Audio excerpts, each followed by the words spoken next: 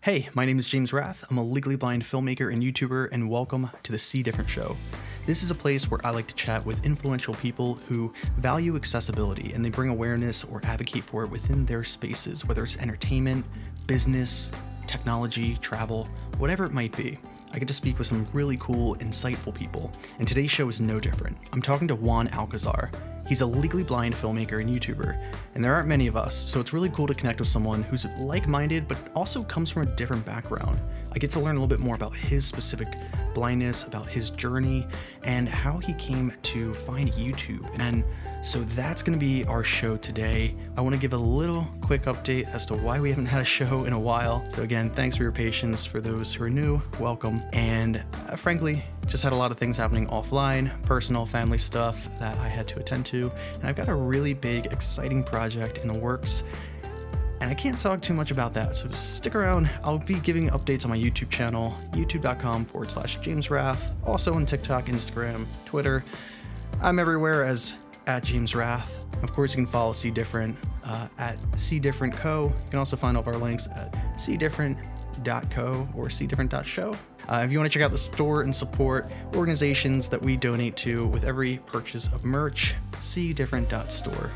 Again, here's our show with Juan Alcazar. We tried doing this recording back in June, and it was around the time where Apple was doing WWDC. We thought we'd have a fun conversation about our thoughts on DubDub and all that. Things, life, other projects just unfortunately got the best of me, and this would not have released on time for DubDub to the point where it felt like had I put something out, it would have just been pretty irrelevant. And so we wanted to do something again. And then, of course, timing and anyway, we're here. We're back. And I'm so lucky to have Juan on the show to discuss all things filmmaking, accessibility, Apple, because that's something we share in common with our workflow and tools. Juan, could you share a little bit about yourself, the work you do, and how accessibility plays a role in your life? Yeah. And first of all, thanks for having me on here, James. Yes, it was, we did have a phone conversation back in June. It was just, like you said, it was just the timing wasn't, the greatest, but it was still a good conversation. So, like James said, my name is Juan Alcazar. My YouTube channel name is JC5 Productions. I'm a legally blind filmmaker as well, and as far as my visual impairment goes, I was born with retinitis pigmentosa. For those of you who don't know what that is, it's a progressive eye condition which slowly degrades the retina over time, so you have all sorts of fun things happen to you, like loss of peripheral vision, night blindness, cataracts, etc., which I do happen to have. And I went to film school. I'm a film school graduate, so I went to film school in San Francisco State. And back then I had a lot more, well, not a lot more, but enough vision to where I could maybe read subtitles in the film if it showed any, things like that. But then over time, when I started YouTube, my vision started to go, my RP started to pick up, and eventually I had to, resort to other means to continue to be creative. But, I went from just wanting to just be a filmmaker on YouTube, because initially I did not want to be known as a blind filmmaker, thinking that that's going to take away all the attention from all the creative stuff. Little did I know that actually that was going to be something that was going to play a huge part in where I am on YouTube now. And yeah, that's a little bit of a summary of what I've done. As far as what was the second part of the question about assistive technology? How it's what was that again? Yeah. Well, just how has accessibility played a role, in your life? What does that mean to you? Well, it's played a really big part in my life, actually, and it's played a recent part in my life, because when I was making films, I really, I use the vision that I had. I didn't really think too much about it, and I was definitely in that I'm not blind enough, or I'm not blind phase, thinking that I could just get by. But then I learned assistive technology and just the different tools that were involved, the features that were involved, and now it's played such a big part in just my everyday life and even my creative life that I don't think I can't do without it, and I'm grateful to have it. It's awesome to hear. So, to follow up with that, you mentioned your YouTube channel and that you liked making videos on YouTube.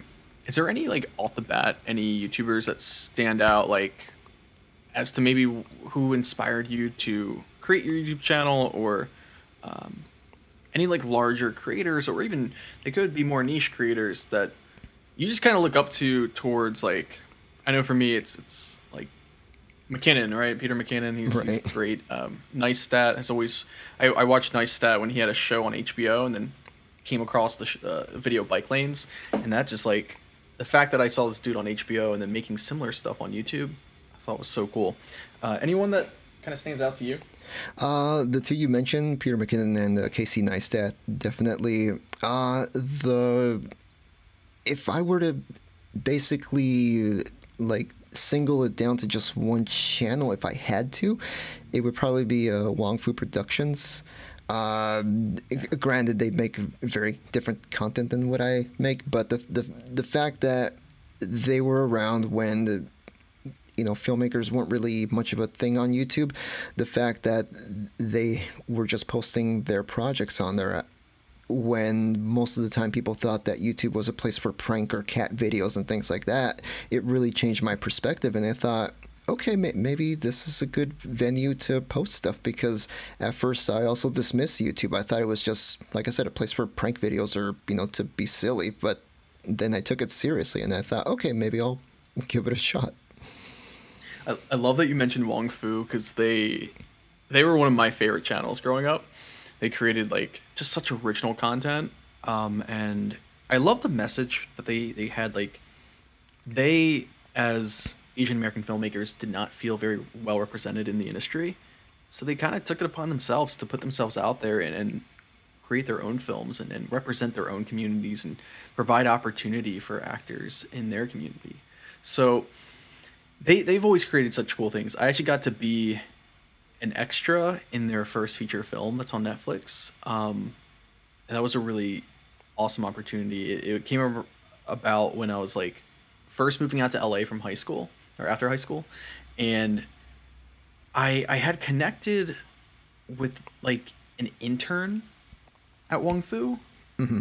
and then I was told that, hey, they're gonna be shooting around, like, where I lived. I think it was Biola University, and I was in Orange County at the time, and yeah, it was I got to meet, like, Ki Hong Lee, awesome actor. I got to spend more time. So Phil and Wes invited me to two of the three of Wong Fu back in, I don't think Ted's there anymore, but Phil and Wes invited me to, like, shadow Phil as he was directing, which was, like, such a cool opportunity. I met one of my long-term friends, Kenson. Kenson was his name's Kenson. Recognition, I think, is his what he goes by online. He may have changed that though as of late, but anyway, he's a VFX artist, but he was helping Wong Fu. He was doing a lot of freelance stuff with them, and he worked, like, on set. And Kenson was just really cool. We hung out. We went to E3 together. We went to Anime Expo, and yeah, it's a really cool opportunity. Anyway, you mentioned Wong Fu. I don't hear their name too often these days, but, like, they're still making really cool stuff. And yeah, I just think it's interesting though, because I mean, neither one of us would be considered their target audience, but the fact that we both have find their storytelling interesting is just goes to show you that, like, it goes beyond what what audience you're targeting. It's like if the stories you're telling are universal, then it's going to find an audience regardless if it's the target audience or not. The thing about human nature is, like, I think we tend to gravitate towards, like, what we know, right? But I do think there's something there where, like, you can create new or differing things from what is the norm, and you're going to still find a broader audience.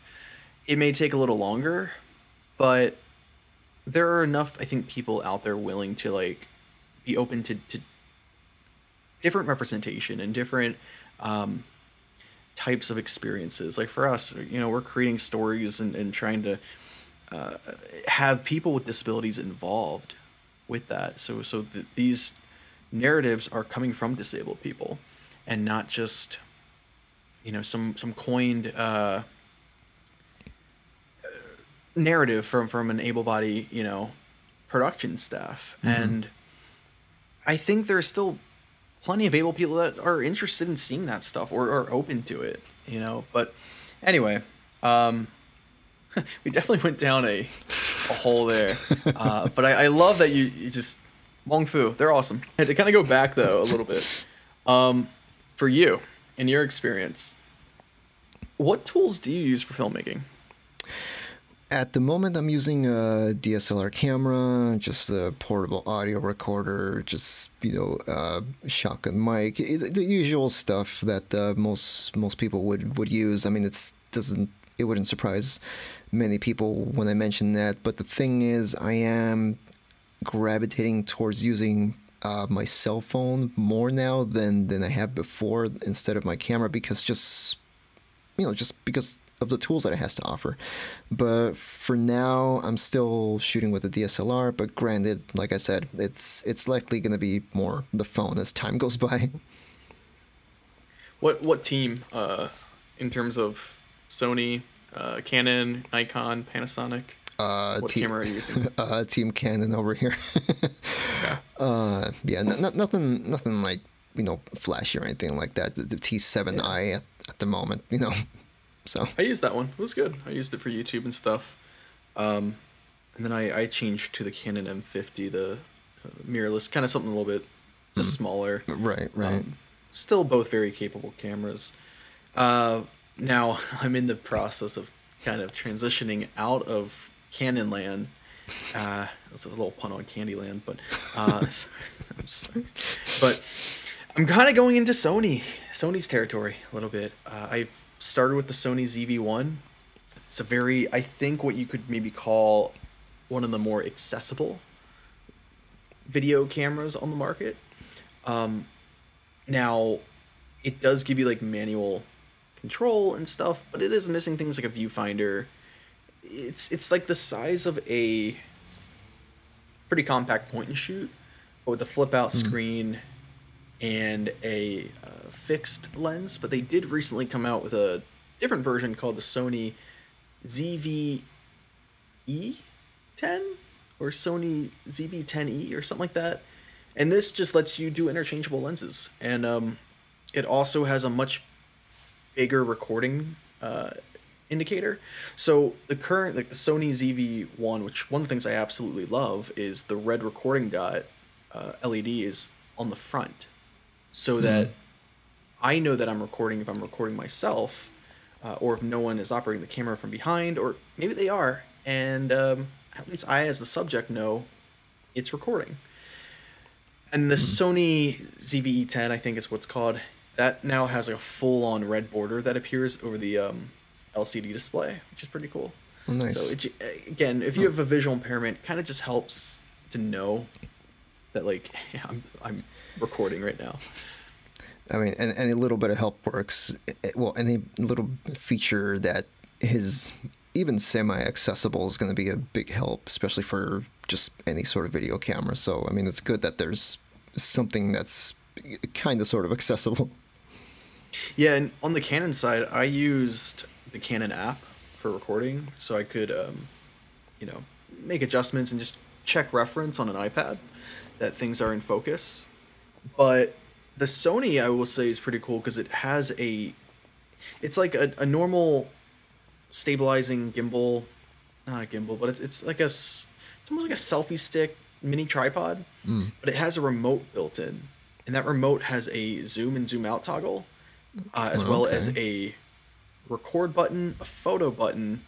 It has a lock on it so you don't hit things accidentally, but it also has another button that allows you to either set like a a focus, as in like the Sony ZV-1 has this interesting feature where you can, with the press of a button, add a bokeh behind you, and it changes like the f-stop like on the fly.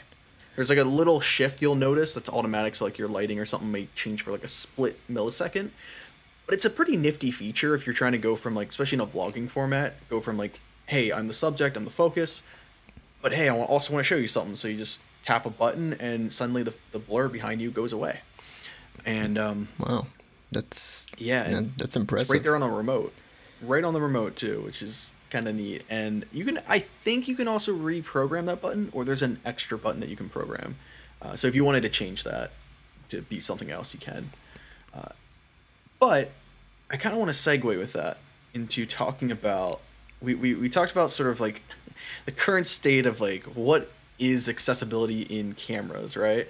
From camera manufacturers to what is actual technical accessibility and where can you find that with a camera? And you mentioned it, you use your cell phone sometimes, smartphone to record. I thought that was... Yeah, go ahead. No, go ahead. No. How often do you use that? At the moment, not too often, mostly because of the phone that I have. I'm actually in the middle of a transition. I'm going from, it sounds very old school. I have an iPhone XR at the moment, but I'm going to transition to a 13 Pro, so that's a rather big jump. And yeah, the cameras were what got my attention. And yeah, I mean, I mainly got it because, I mean, I just don't want to use it as my camera, but it's just... I've said it before, but I call the iPhone the accessibility Swiss Army knife, but still, I mean, I really want to be able to just use something like a cell phone because it has all those accessibility features built into it, and not only that, but I mean, just the whole setup process. It's like I don't have to switch lenses. I don't have to, do several things that would require, if I'm using a DSLR. I just think when you have limited vision like I do, you have to make that extra effort to, to try to see what your focus is like. But when you have something like VoiceOver helping you out with some of these features, then it's a big help. And it is really, in my case, it keeps me from getting any migraines later. Yeah, you put it very, very nicely about like, it's an accessibility Swiss Army knife. I love that because when you said that, I thought about for a moment an old like G4, G3 iMac, right, with an iSight camera, right, and like that had VoiceOver, that had Zoom accessibility baked into it, and theoretically, it's like that's sort of the grandfather of an iPhone in the sense where it's like Mac OS with accessibility and then like a camera, right? Now, obviously, you wouldn't use a old school webcam as a filming camera, but when you look at it, like an iPhone is just this insanely advanced, any smartphone really, computer that's pocketable. I think Apple has the advantage with their own chips. When you look at the A15, A14 chips, it allows them to sort of optimize things to their liking. They don't have to sort of be boxed in by what a chip manufacturer like Qualcomm or Intel or Samsung want to allow the processor to do, right? So they have that sort of advantage. And I mean, what we're seeing from that is like an A14 is just you stretch that out a little bit, give it some more cores and wiggle room and RAM. You got an M1 right there. Like that's right. Like how powerful these smartphones are getting. And then when you think about, well, it's got a whole camera system and housing a RAID on the back. Well, now it's just a really powerful camera. Now, sure, these sensors are really small. And would I be totally interested in seeing, like, even if it's like a prototype, an Apple DSLR mirrorless camera with their software and with their chip, but with a huge sensor? Like, I'm that's a pipe dream. That's not a market I don't think they're really interested in going Mobile photography seems to be their bread and butter. But yeah, no, the iPhone is really just, it's an accessible camera. It checks off the computer technical accessibility settings and then some. And these sensors on these tiny camera housings they're getting more powerful, and we see that with the iPhone 13. And you know, I recently did my first impressions and unboxing video, and I shot it on an iPhone 13 using this new cinematic mode, and it's cool. It's not perfect. It feels very alpha, not even quite beta yet, and that's because it's locked in at 1080p 30 frames. But overall, like, what are your thoughts around these improvements to the iPhone 13 camera? You said this is what's compelled you to go from a 10R, which, by the way, isn't not too old school. I'm seeing people upgrade from a 6 and 6S, so I think you're in the clear. This is true. Yeah, I mean, I think someone I knew said that they were upgrading from a 6 or 6S, and I was like, well, the jump's going to be light years for you, so just be ready for that. No, I think, like you said, cinematic mode. I mean, that was impressive. I mean, just sure, like you said, it's not going to be perfect because, I mean, I guess we have to think of it as a first gen product, you know, or a first gen feature. But to think that it's going to improve over time with software updates, with future phones, it's going to be impressive. I mean, I really do think that just the fact that all these tools are available for a cell phone. I mean, when you think about it, it's like never would I have thought that the same tool that I use to help me with just, you know, to help me see things, as far as like to help me with my blindness journey, that they were going to be very similar tools that now I'm going to be using to continue my filmmaking and creative journey. Just for it to be the exact same tool, though, that kind of blows my mind.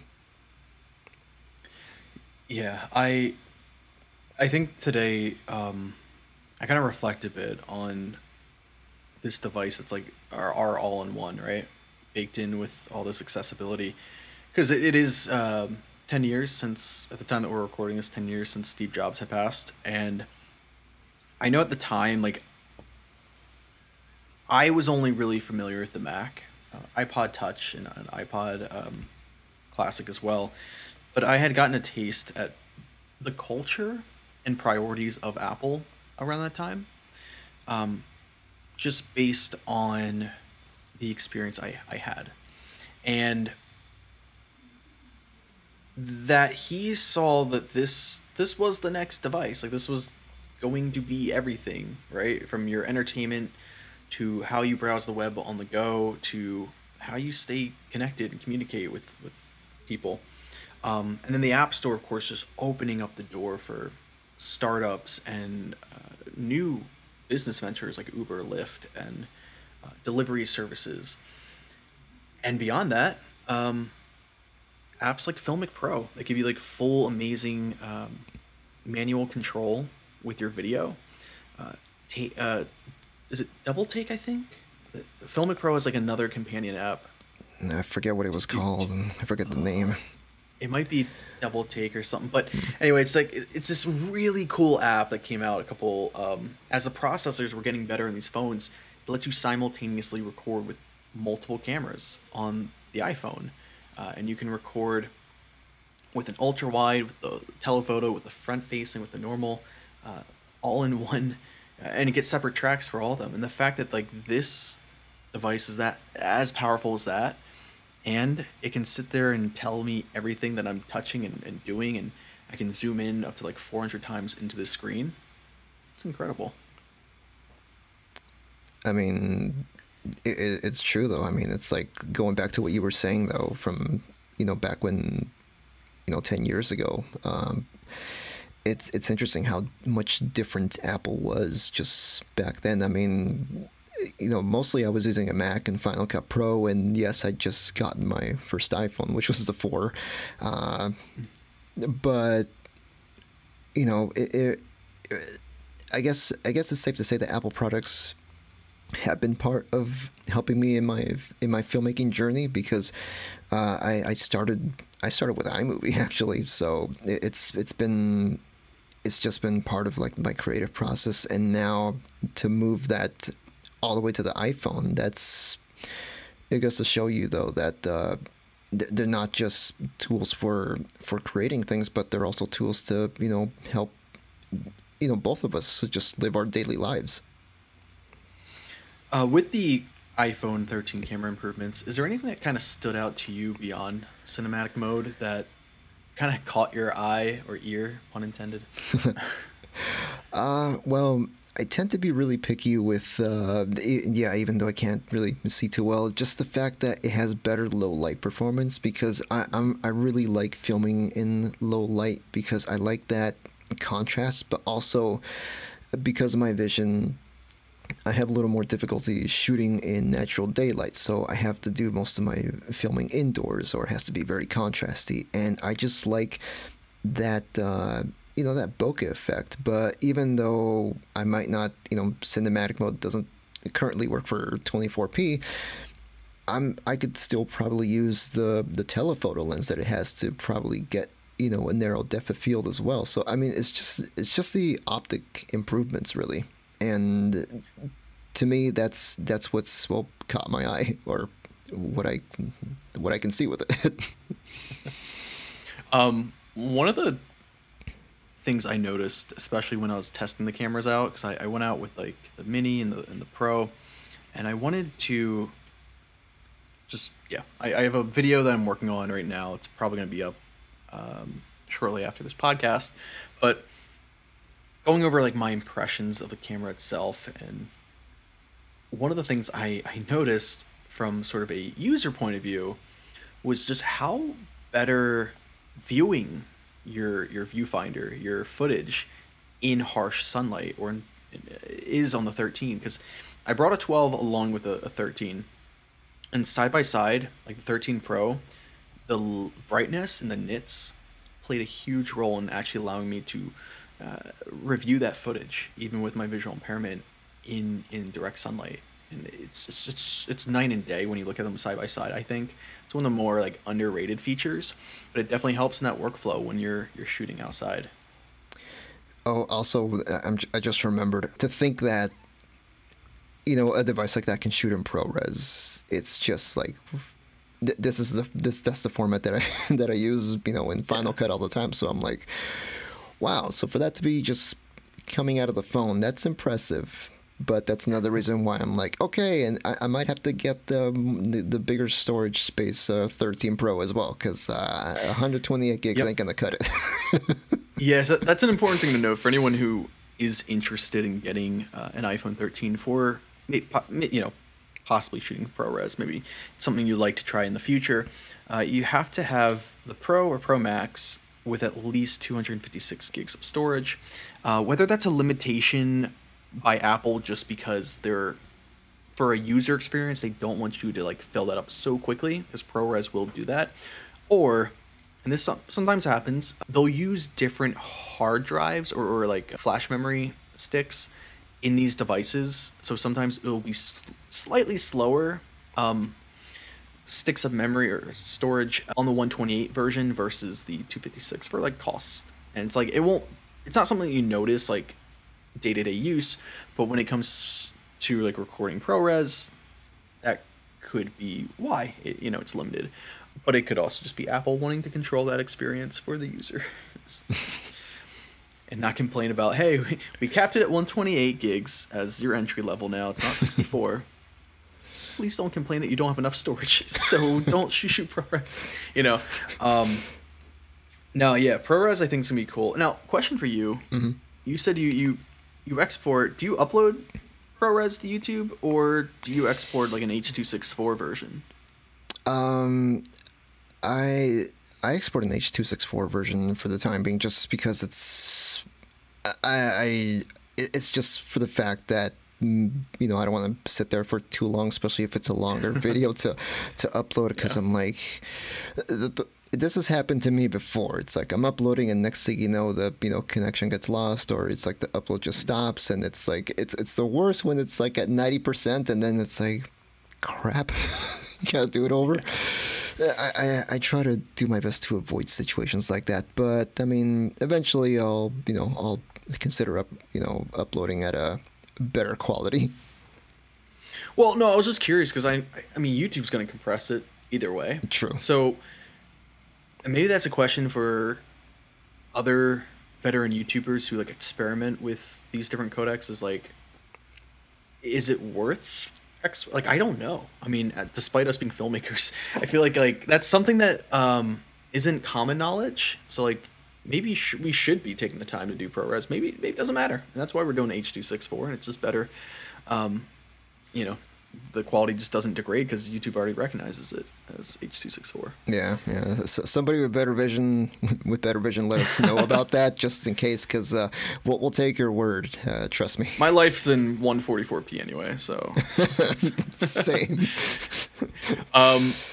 One other note about the iPhone 13 camera, I just wanted to sort of mention because it was a big deal, I think, almost with the 12 for some other applications, but it does play with the camera app as well, and that's the LiDAR sensor. LiDAR being this I don't know what it stands for, but it's in a way shooting an invisible light or beam into the room or environment around you up to a certain amount of feet to better get a more accurate measurement of the depth in front of the phone and camera. Now that plays into the camera app for autofocus, which is a saving grace for me when I'm shooting, especially myself. I love autofocus when I'm vlogging, or because it's a trust with my camera. But I know Canon has amazing autofocus when it's like the dual pixel autofocus. Sony has some pretty, especially with the ZV-1, from my experience, some incredible autofocus. Even to the point where there's a feature called Product Showcase, where if I put a product, like here's my AirPods, if I put it up to the camera, I could still be in the frame. A lot of cameras need your face to not be in it, but it'll prioritize the product and make sure that, hey, that's going to go in focus. Person's face, it can be shown, but it's going to be blurry. Really quick, and you just put it away and you're back on your face. It's really fast. Anyway, the iPhone has also fantastic autofocus. A lot of smartphones these days do. And the LiDAR helps with that performance in low light. So you mentioned low light, reminded me of the LiDAR. I'm like, that's another weird, just quirky thing that the iPhone has, LiDAR, for AR apps that a lot of other phones just don't have. And it does help to get better focus for low light performances, and I'm sure it's used in other ways too. And I wouldn't be surprised, at least maybe it's not used quite yet, but if it would be used for cinematic mode in the future to help with that depth and the focus racking. And yeah, sorry, go ahead. No, I think they would definitely help. I mean, it'd be nice if they keep experimenting with that and actually implement it, because for folks like us, I think it would be a big help, because I mean, just the fact that there's LiDAR in the phone in the first place, that's impressive on its own. But if it assists with the focus, I mean, not just in portrait mode and when it's in camera mode for photos, but also for video mode, that'd be great. I think LiDAR stands for like detection and ranging. One thing I was going to mention with LiDAR, it has pretty niche applications right now. That's why it's only on the Pro models. But one of the cool things as blind people is in the Magnify app, which is now just a standard app on the iPhone, you can use that for a thing called people detection. Now, I think it's more experimental.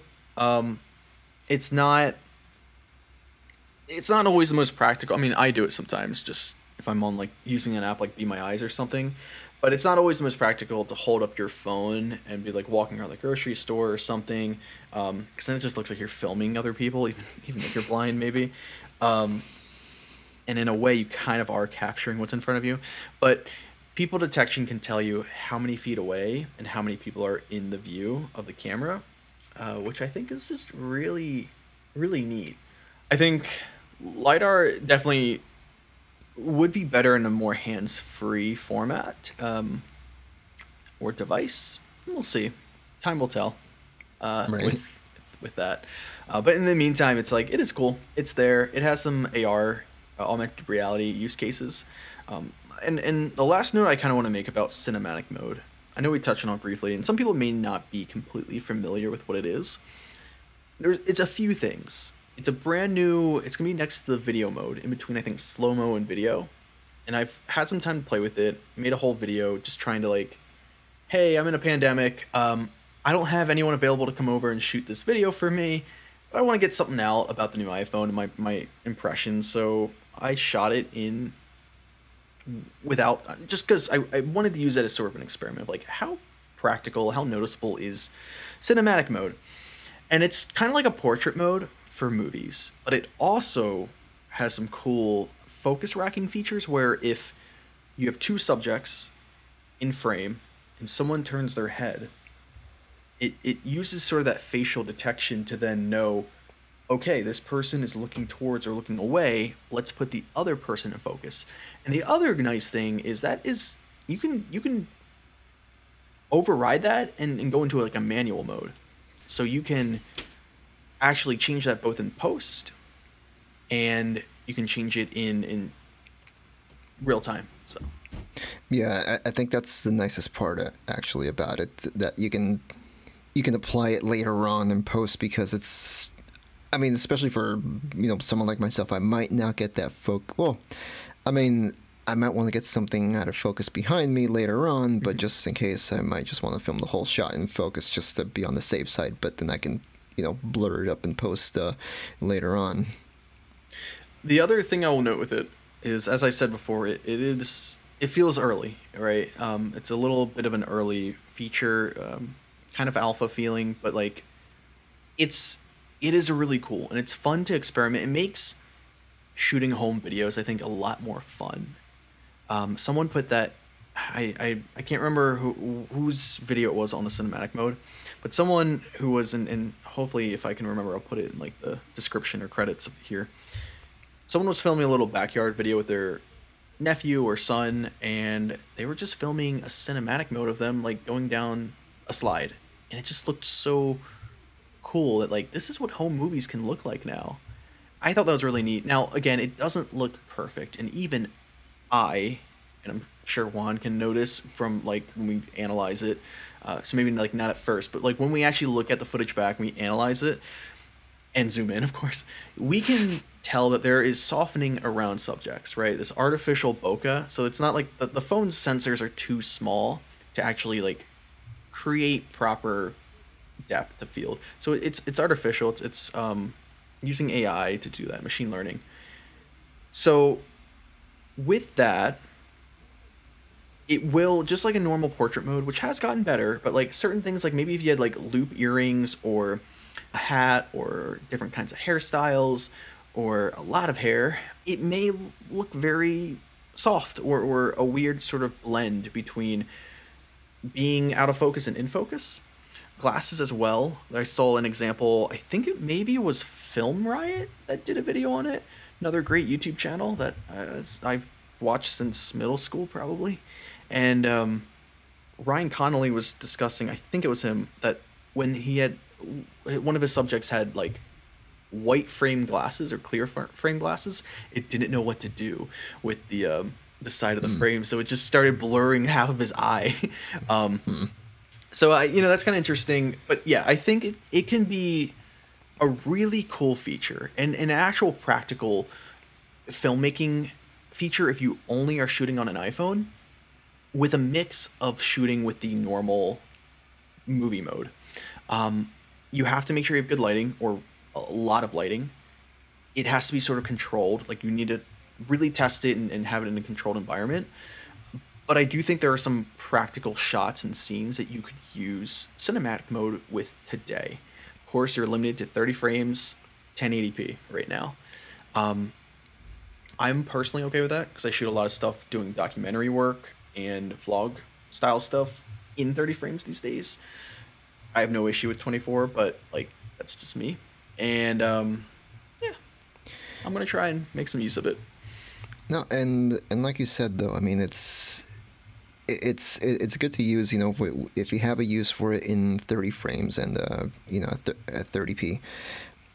I mean it can definitely be used right now. I mean it is a bit of a, you know, bummer that it's not available for 24 at the moment, but like I said before, a few software upgrades later and a few, you know, maybe another phone later, we might get that. And but here's the thing though, I mean, from what I've learned, especially I think what both me and James have learned, is that we can take something that is maybe a supposed limitation and try to work with it. And maybe what some folks can do with that cinematic mode, you know, granted those software limitations, maybe someone can use it as maybe like for stylistic purposes, to kind of give it, you know, to do something, instead of seeing that as a detriment, try to, you know, use it to your advantage and try to do something stylistic with it instead. Yeah, no, absolutely. Especially for, I think, vlog style content. Another note to make, the cinematic mode works with the front facing camera too. And it's kind of an interesting result. I think it can be good at times and iffy. But especially if you're maybe just trying to shoot styled, like, or content where you can reference the front facing camera with the viewfinder, and you're self-shooting content, right? Mm-hmm. Maybe it's a sit-down commentary video for YouTube, or you want to just be able to know what's happening and making sure it looks okay. The other cool thing, if you have a Pro, which have the telephoto lens, whereas the regular 13 model just has an ultra wide and a wide. With the telephoto, you can actually go 2 or 3 times zoom in on cinematic mode. So again, more dynamic shots that you can kind of get with that. I played a lot with that with at the dog park, and I'll be demonstrating that in my video. So I didn't want to get too close to the dogs because I wanted them to play and like ignore me. So I used the ×3 optical zoom to get some cinematic shots of them. And that aside, also one note is, if you are really looking to get a 13 for the cameras, I probably highly recommend you get a 13 Pro, because the cameras, all 3, are just better, bigger sensors, let more light in. They're just more refined and polished on the Pro as opposed to the regular 13. But yeah. How is that 3 times zoom anyway? The optical zoom? How nice. I like it personally. Okay. It definitely crops more in. In fact, I'm technically using that right now. So if people are watching the video version of this, if I ever end up getting around to releasing them on the See Different Show YouTube channel at some point here, I'm using that for this. I normally use a DSLR for my webcam for recording these podcasts, but I'm using an iPhone 13 Pro right now, and it's using the 3 times zoom. On that topic, we really talked pretty extensively about the iPhone 13 cameras, use cases. Do you think an iPhone or a smartphone in general could replace a dedicated video camera for people wanting to create content, whether it's for YouTube, maybe for educational purposes, their business, or they just want to start a YouTube career or content creation career?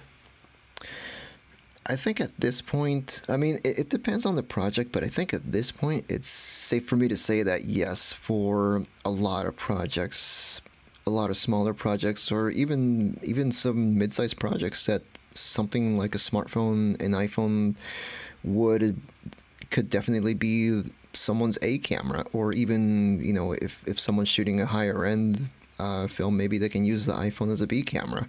But no, I think it's totally doable. I mean, especially like we've just said with the optics, the way the optics are working on the 13s now, I really think that it's totally possible to have projects like this. And I think that even in the keynote presentation that they had, where they were revealing the iPhone 13s, I think that, like they said somewhere in there, I forget when, but it could just mark the beginning of a whole new batch of creators, or maybe a whole new, like, I don't want to sound too, hokey saying this, but, a whole new film language, it's a style, there you go, a whole new style of filming videos or creating videos, which we haven't seen before. I mean, going all the way back to the beginning, like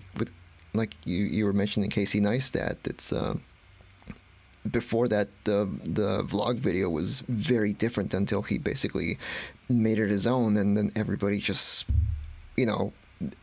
decided to make it just like that. I'm thinking something similar could happen with, smartphone filmmaking, and it could be a style of its own. It can be not a genre of its own, but it's, it could just be what's the tool that's most familiar with creators from here on out.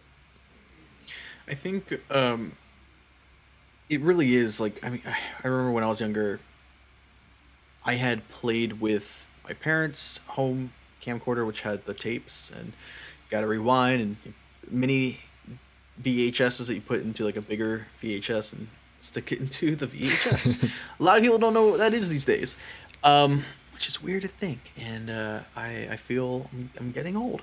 That aside, though, like, and then I got like really mini VHS that could then convert to digital through Windows Movie Maker. So that was my first actual camcorder, and I think it was a Panasonic camera.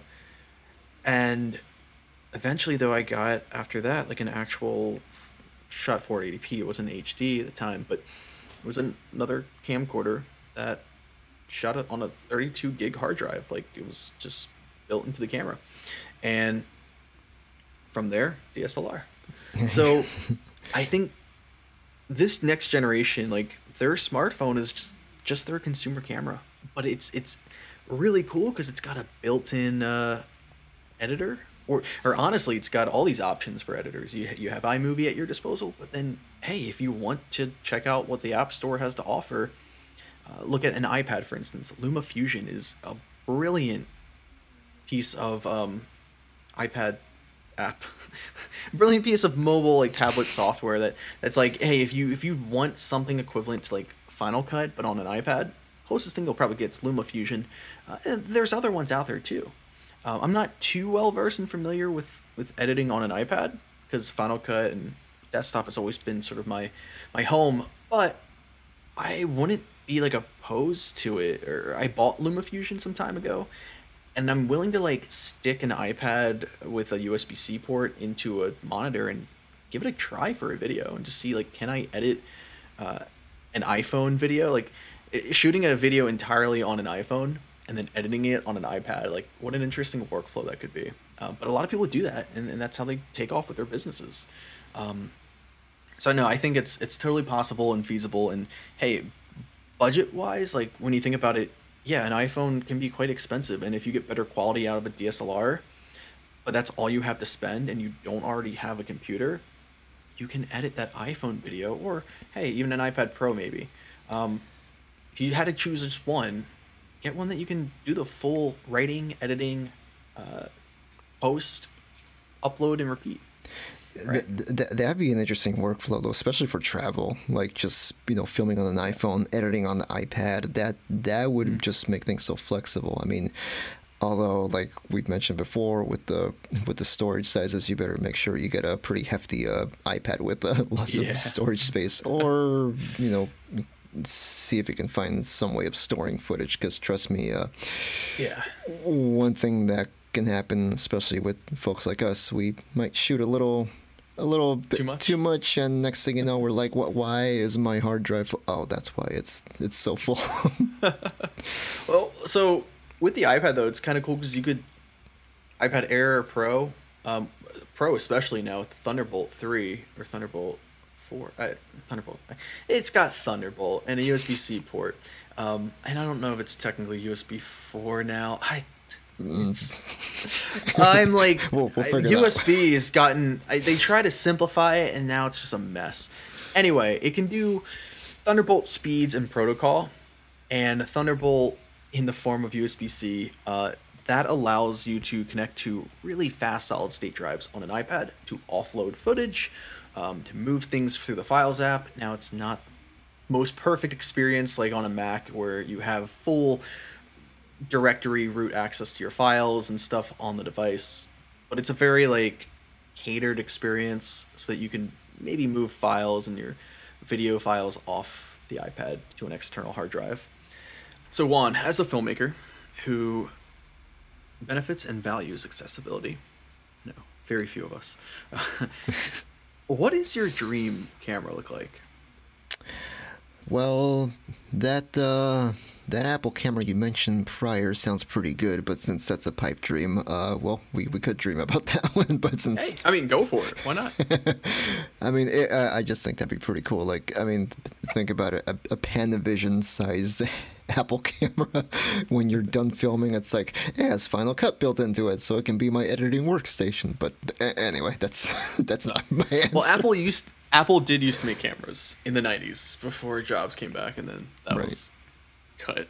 If I had to be a little more realistic now, though, it would be, I guess, something kind of like a DSLR or something like a Blackmagic camera, but with a lot of the features that we've talked about that are built into the iPhone that are there. Like maybe, you know, some screen reader compatibility as well. Well, a screen reader built into it, tactile buttons, things like that. Just the software that's in it, because I don't know. I mean, maybe it's me, but I don't know. It just feels like camera manufacturers should or are a little bit behind as far as like the technology, as far as accessibility is concerned, because I think a lot of manufacturers do forget that, yes, there might not be a lot of us, but there's folks who are visually impaired or even totally blind who like taking pictures or even filming videos. And I just think that cameras like these should be they should have accessibility, some sort of accessibility built into them just from the ground up, because hey, some of us want to use these cameras. So I totally agree with that. That's been kind of a wish for me, like just Canon, Sony, Panasonic, like one, try to create more modern UIs, maybe get better processors in these cameras that can handle it then, or optimize. But yeah, then bake in, even if it's basic accessibility from the start, like a zoom functionality into the OS, not into the lens. A screen reader, right? Or at least text to speech or something. Because the way I see it is, you get people heavily invested into your brand. And when you look at vision loss, especially with aging, people like to hold on to their cameras. I know people still rocking like a Canon 5D Mark II, Mark III, or, you know, and it's because they're good, especially for photographers who are simply just, you know, doing photos. They have all their lenses. They can work with the same body for years. And people aren't guaranteed their vision forever. As, you know, I know from...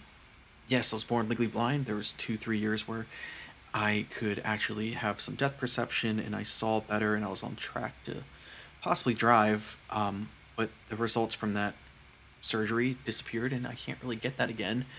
So I lost vision again. From your experience, you have a progressive visual impairment that's just it's you're losing sight as you age, and a lot of people are going to experience something like that.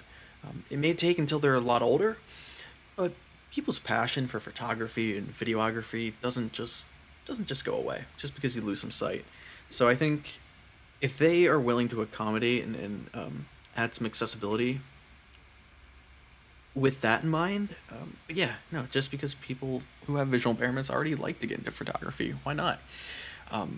It just makes sense. Like, what a return on their investment they can make. And I mean, I know companies don't always look at the market for people with disabilities, but man, it's a $1.6 trillion market and growing. I mean, that's a statistic from 2019, and that's still growing. So Yeah, I mean, if you're a company and you make your products accessible, you are going to have a very loyal fan base, and they will come back. Yeah. Hey, and Apple, you know what? If you're listening, someone at Apple, make a mirrorless camera. Make something with like iPhone software, and then just a really great, amazing fixed lens. Maybe interchangeable lenses. Maybe you work with Canon, or get some EF. I don't know. But I'm all for also it. that aside, maybe a good start too would be the camera app itself is kind of getting bloated. That's how I feel with all these new features being added to it, like night mode and photographic styles. Apple should also maybe do like a pro mode into the like normal camera app, which then just by tapping on pro mode, it suddenly just gives you a lot more functionality. Change your frame rate, change your stuff like that. Because my mom and dad, they love shooting stuff on their phone, but they don't need to be seeing all these features that are starting to get overwhelming for them. Yeah, I mean, it does look overwhelming for someone who's not used to it. I like that pro mode idea because, I mean, if we want to get into more nitty gritty stuff, like if we just want to go into manual mode on a few things, then yeah, I mean, that I would love that, but I do think it should have its own dedicated section. But yeah, I'm all for your idea for Apple. Come on, it'd be great if you guys made something like that. But Y'all made the HomePod. As Yes. broad as you thought that audience was going to be. You can make more niche products, Apple. Another question for you. What is your dream project? So you talked about your dream camera, but what's a project that you would just love to do sometime? And could be down the line, could be tomorrow. Oh, that's a tough one, and I've thought about it ever since you asked me, and it's a tough one right now. I guess it would be something to. This is kind of just a loose answer, but something that's always bugged me about how disability is portrayed in mainstream media, or just in the media in general, is that a lot of times, not every time, but a lot of times, it's not represented well, or it's just misrepresented. So I would love to make something that just contributes in doing away with a lot of those misconceptions. I don't know what project exactly, but I would love to just do something, because for me, for my condition, just blindness in general, it can be so misrepresented that a lot of people just don't realize that there's many factors to it, that yes, you can have a certain amount of vision and still be considered blind. I would just like to do something that tackles those misconceptions, because it's unfortunately most of the education people get about disability is from what they see in movies and TV shows, and a lot of times those are not the most accurate things. Yeah. No, I hear you there. That I hope you get to.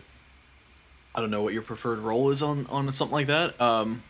If it's a bigger project or something a little bit more scaled down, but like hope you get to direct or produce or both. Something along those lines. That'd be amazing. Yeah. I mean, I'm hoping so too. Yeah. No, I'm sure it's gonna happen. And honestly, this industry is opening up. When I say this industry, I'm not just YouTube, but like the heads in Hollywood are opening up to disability. There's a lot of advocacy groups, Ruderman Family Foundation. There's Respectability. There's all these like advocacy groups that are really trying to consult, but also just change the normal casting and hiring practices for crew and writing rooms. So it's a change that is long overdue, but it's happening. We're seeing it. So Right. In a way, it's exciting to be part of that process, because I mean, we may not, we're at the beginning of it, but it's kind of nice to be part of like that. Forefront. Yeah, that pioneering movement for it. So yeah. I think that's awesome. So with that said, what's a project that you've recently finished or you're currently in the process of that you're just very proud of and wanting to share? Well, one of them actually I finished recently. It's called What Accessibility Means to Me, and it discusses both just how it's from the perspective of just saying that for most people, technology is something that most people take for granted. But when you're disabled, it means a heck of a lot more. It means being able to do everyday things that, well, most people would take for granted. But, I mean, I wouldn't be doing... Well, I mean, I would be doing a lot of the stuff that I do, but it just makes it a lot easier for me to do. And I tackle both just how it helps me out in my daily life, in my creative life, and just everything in between. And I was nervous about putting that one out because I wasn't sure if that was going to, resonate with people, because I just thought, okay, I'll do this for myself. And I didn't like the audio quality for my voiceover recording, but you know what? I just put it out there, and all of a sudden, the feedback that I've gotten from it so far has been really, it's resonated with those who've seen it, and I was really surprised by it. And if I had a second video, it was this collab I did a couple of years ago with, I think, like 10 other YouTubers, and I wanted to talk about how blindness is a spectrum. But the thing is, I could have talked about it on my own, just sitting in front of a camera, but I thought, well, maybe I can have other folks who have visual impairments talk about theirs, just to show them discussing what they can see or what they can't see. And I think that was a much better idea, because that resonated with so many people as well, and I just like the feedback that I've gotten from that one, and it truly does show that blindness is a spectrum, and no two blind people see the same, even if they have the same condition. Yeah, no, and both those videos are awesome, and highly recommend you check out Juan's channel. Do you plan to do any iPhone coverage when you get your 13 in hand?